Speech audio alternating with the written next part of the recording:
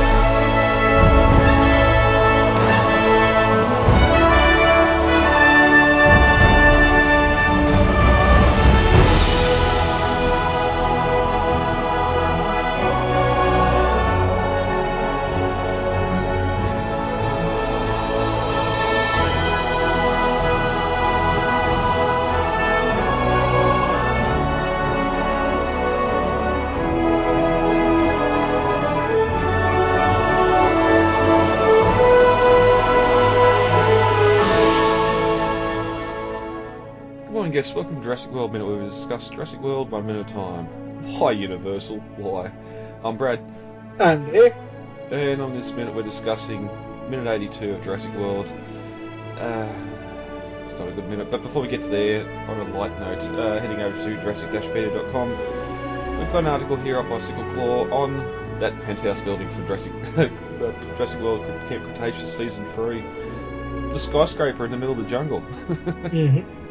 Oddly enough. And it looks like one too. I mean, we got the picture here on the main top of the article, and it looks like a basically glass and steel structure sitting there in literally, as you said, the middle of the jungle. I don't know if has anyone taken a look at the CG model and seen how many stories it is?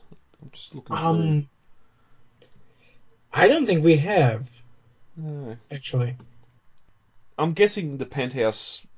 So you normally have a penthouse level, where this is a penthouse building. So you'd think each level would be a different penthouse just for size. I'm just trying to remember the episode now where there's still hallways. Mm-hmm. So it must be hallways, but usually the definition of a penthouse is you have the whole top floor to yourself. Yeah, which is again weird. It's a penthouse building. And then the way it's adorned with all the gold and that sort of stuff, into extravagance inside as well. And then even weirder, the sub basement with all the limos in it, where you'd think if you're going to have VIPs there, you'd have some sort of special single seat monorail or something to be able to get the VIPs around and not a car. And then each of those VIP limos will need a chauffeur, you know? Yeah. Yeah, so maybe the bottom level's just made up of chauffeur residents. They could be ready to go on the call of. It's weird. It's weird. Another time around the park, Bitterman. Shall I make lunch for you, sir? So head over to Jurassic-Pedia.com for that article and many more going up at the moment on Camp Cretaceous and everything else Jurassic related. So, I see you already got your wristbands, and this is for food. And Zara here is going to take great care of you until I'm done working tonight, okay? David, are we ready to get into 82? Yeah. Alright. Minute 82 of Jurassic World opens with Hoskins overlooking the terror on Main Street, and ends with the Mosasaur grabbing a Pteranodon out of the sky. There's really only one thing to discuss this minute, and that's the demise of Zara. We open with the boys making it back to the resort as Zara follows them, telling them to stop running, and as they come out on the main street, there's still people running everywhere, and the Pteranodons are still picking people up. But everyone seems to be too heavy, which is weird, what we get here with one Pteranodon being able to pick up Zara. She is kind of short and thin, so she might weigh like only less than 100 pounds. True. But you got to wonder too. We mentioned earlier with the petting zoo and the children there, how many children are getting picked up and taken away. Don't want to think about that. Yeah. Again, you got the people here to have a larger death count, and all we get was some boo-boos and bandaged heads later on in the film. When there had to have been more going on that we don't see on the film. But we get a 360-degree shot here of the chaos as Grey goes to run, but Zack grabs him and pulls him back just as the Pteranodon swoops by, snapping its beak where Grey was once standing. And Zara's standing beside him and yells, "Don't just stand there," and is suddenly picked up by a Pteranodon. So, comedically, don't do what she was just doing because she got picked up. And going off the CG model, they all look about the same size. And you mentioned before that she's maybe a little bit smaller framed, a bit lighter. I just wish that we'd seen a couple of people be picked up and carried away earlier, so we knew that risk was there. We know from Jurassic Park 3 that those ones would be able to pick up Eric and carry him away, but they were a lot bigger than what we got here. And Eric is probably smaller as well. Yeah, half the size again, yep.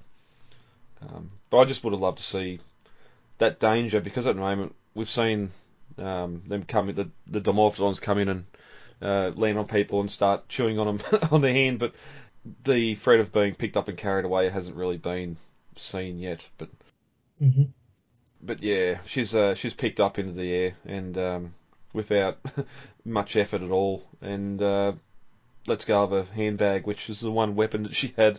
She would have been able to swing up and at least try and hit it in the head, but we get focused on her getting carried away. Another Pteranodon flies in and tries to steal her from the first one, and it lets go, and then she's caught by another animal in free fall, which I'm pretty sure would dislocate your legs.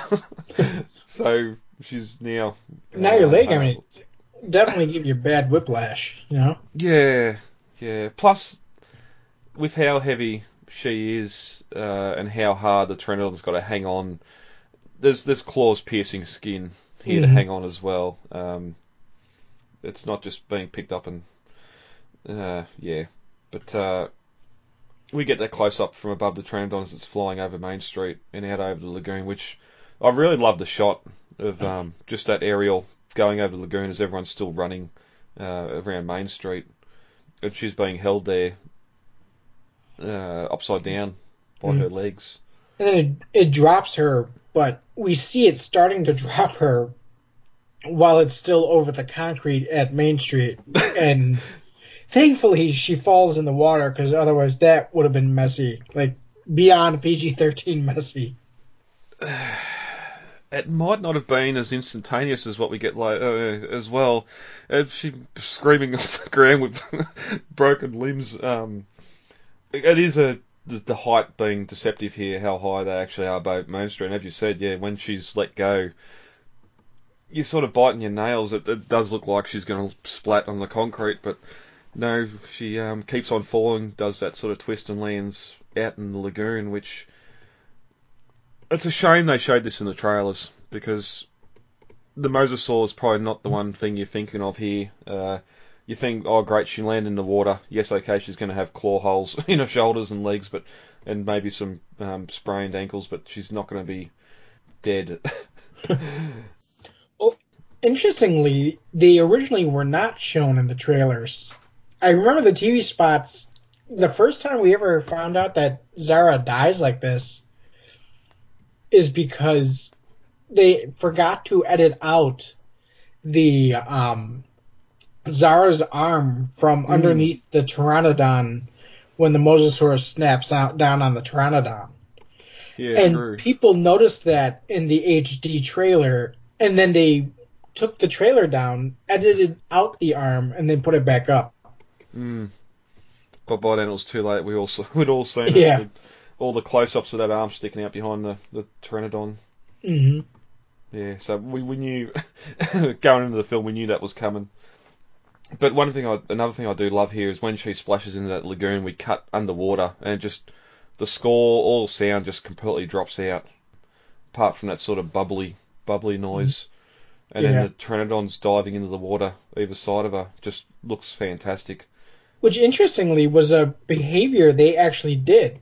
They could dive into the water to catch fish and stuff. And I think they actually portray that in Fantasia. Oh, okay. They show the Pteranodon in the 1940 Disney movie during the Rite of Spring act, the Pteranodon are shown like diving into the water and then picking up fish, which is interesting because most depictions of Pteranodon at that point showed them either hanging from trees or like picking things up with their feet, neither of which they did. Mm. It makes you wonder too, with this being instinct, if they had a water source in the aviary deep enough for them to be able to do this, or if they're just doing it off instinct, diving under the water. It might be instinct, but at the same time, I mean, and you brought up this shot of the from underwater, and I gotta say that dives deep into my nightmares because I mean, it's not really a phobia, but I just kind of have this irrational fear of water that goes on forever and being deep and blue like this. You know? Oh, yeah. You're not sure what's going to come out of that blue. Yeah. Yeah, as clear as the water is, yeah, there's no backing, there's no wall, there's no bottom. Mm-hmm. One thing I hate about swimming pools is the deep end. Well, I mean, you can see from the overhead shot when the Pteranodon drops Zara that there's like rocks and a sandy bottom that goes down fast. Mm. You know? Well, yeah, she's So not there that is far. kind of a sandy bottom, but with rocks and stuff, but you can't see it in this shot. Mm. And they're not far out from the boundary of the lagoon either, so... Mm-hmm. Although they're not near the feeding show, so there's no reason to believe that there's a viewing area underneath the promenade there either. It must be just the Mosasaur show. Mm-hmm. But one of those Pteranodons dives under the water and catches her in a beak and carries her through the water, and all you can hear is her muffled screams, bubbly screams in the water, which again, horrific. And they break the water and she takes a big breath and continues to scream, and then she falls out of the Pteranodon's beak and back into the water again. And here again, just being picked up, being in the beak of the Pteranodon, being carried through the water, picked up, dropped, picked up again. It's causing trauma here. Because we follow her underwater again as the screams are muffled, and the Pteranodon start fishing through the water and grabs her in its beak again. And that's when we cut back to Main Street for a moment as the boys run up to the fence to watch, seemingly completely forgetting about the danger around them. Because now here they are, two boys in the open and easily being able to be picked up if the Pteranodon's seen them there. But I notice there's also a little goof here too. You can see those amber glass towers at the end of Main Street behind them, and the glass hasn't been broken. We've seen that Pteranodon fly through earlier, so unless that was a different area, but I'm pretty sure those towers are only at the end of Main Street. Yeah. But we cut back to Zara being dunked under the water again as the Pteranodon keeps trying to pick her up, but instead starts to flap its wings and grabs her by the legs again, leaving the water. And that's when the Mosasaur bursts from the lagoon, mouth open, carrying Zara and the Pteranodon up into the air before snapping its mouth shut. As we mentioned before, we seen her arm in the one of the original teasers, but as the minute ends, the Mosasaur falls back to the water, taking its lunch with it. And I do love the shot here of the Mosasaur kind of groaning as it just kind of lets itself fall with gravity back into the water. Mm. Yeah, while the initial attack might be quick, it is still a massive animal, and it takes time to lose its momentum and then fall back into the water again. Yeah, and that does kind of like add to the weight of the Mosasaur. Mm. And it's sort of... It's weird how much we focus. Like when we seen the Pteranodons pick Zara up and carry her away, we could have cut from that immediately to her being dropped in the water and then the Mosasaur coming up from underneath and biting. Just the brutality. I'm seeing so much of her being put through the ringer. I know there was a lot of discussion at the time and even now of sexist. Some did kind of call that, but at the same time, I would argue that Jurassic Park movies have always had unfair deaths, you know? I mean, going as far back as Eddie in The Lost World, he didn't deserve to die. And between him and him and Udesky being two of the sort of not bad people to be brutally killed, murdered by dinosaurs, and then Exactly. a lot of them just being your villain of the film or the blood-sucking lawyer, which wasn't a villain of Jurassic Park, but he got it pretty bad too, getting pulled off that toilet. Hmm. And then not to mention, well, we said before how better it might have been falling that height on the pavement, where she's still alive in that mouth when it goes underwater. Obviously, once the mosasaur's underwater, it's probably going to spit the Pteranodon out and have another bite of it, much like we've seen with the shark earlier. And that's when that inflow of water would probably come in and wash her down into its gullet, and she'd be drowning that way. But it's sort of funny at the time. I remember there was some fan art getting around of her, or Zara, and the Indominus in the in the mosasaur's stomach with a little lantern, reminiscent of Moby Dick. I do remember that. Yeah. Yeah. Because I don't. Yeah. Being pecked apart by the Pteranodons, getting swallowed whole by the mosasaur, or falling onto the pavement. I don't know which one I'd prefer. I don't want any of them. I was gonna say, is there a D? None of the above there. Yeah. Yeah. And when we're focused on a death like this for Zara, which she was Claire's assistant, trying to plan her wedding, even though all that was cut out of the film, made her look like she cared more about her phone than the boys, and the boys just wanted to ditch her. And then later, for the end of the film, when we get Hoskins, the main villain for the film, and he gets his arm bit off, and then some blood on the wall. We don't see much of it from memory, so it's definitely not focused on as much as what this is. Yeah. It's still hard to it was hard to rewatch this death. Anything else on that before we get to the novel comparisons? No, I think I'm good. All right. The attack pretty much happens the same way it does in the film. We don't get as much of it described, and also we don't get anything about the boys seeing it happen either. So I don't think they were there watching it all happen. But as Zara's dropped into the water, also you can see that dark shadow of the mosasaur under the water below. Even though we knew what was coming from the trailer, not seeing that shape as she's dropped in the water doesn't make you think about the mosasaur in the film until we see it burst from the water at the end. Mm-hmm. Again, sort of hides that it's there, and that's how she's going to go out. But that's been at 82. Bit of a sad one. The carnage is going to continue into 83 before Owen and the crew get on scene with their tranquilizer darts and start taking some of these animals out. Mm-hmm. Dave, there isn't anything else. We'll get out of here for the day. All right.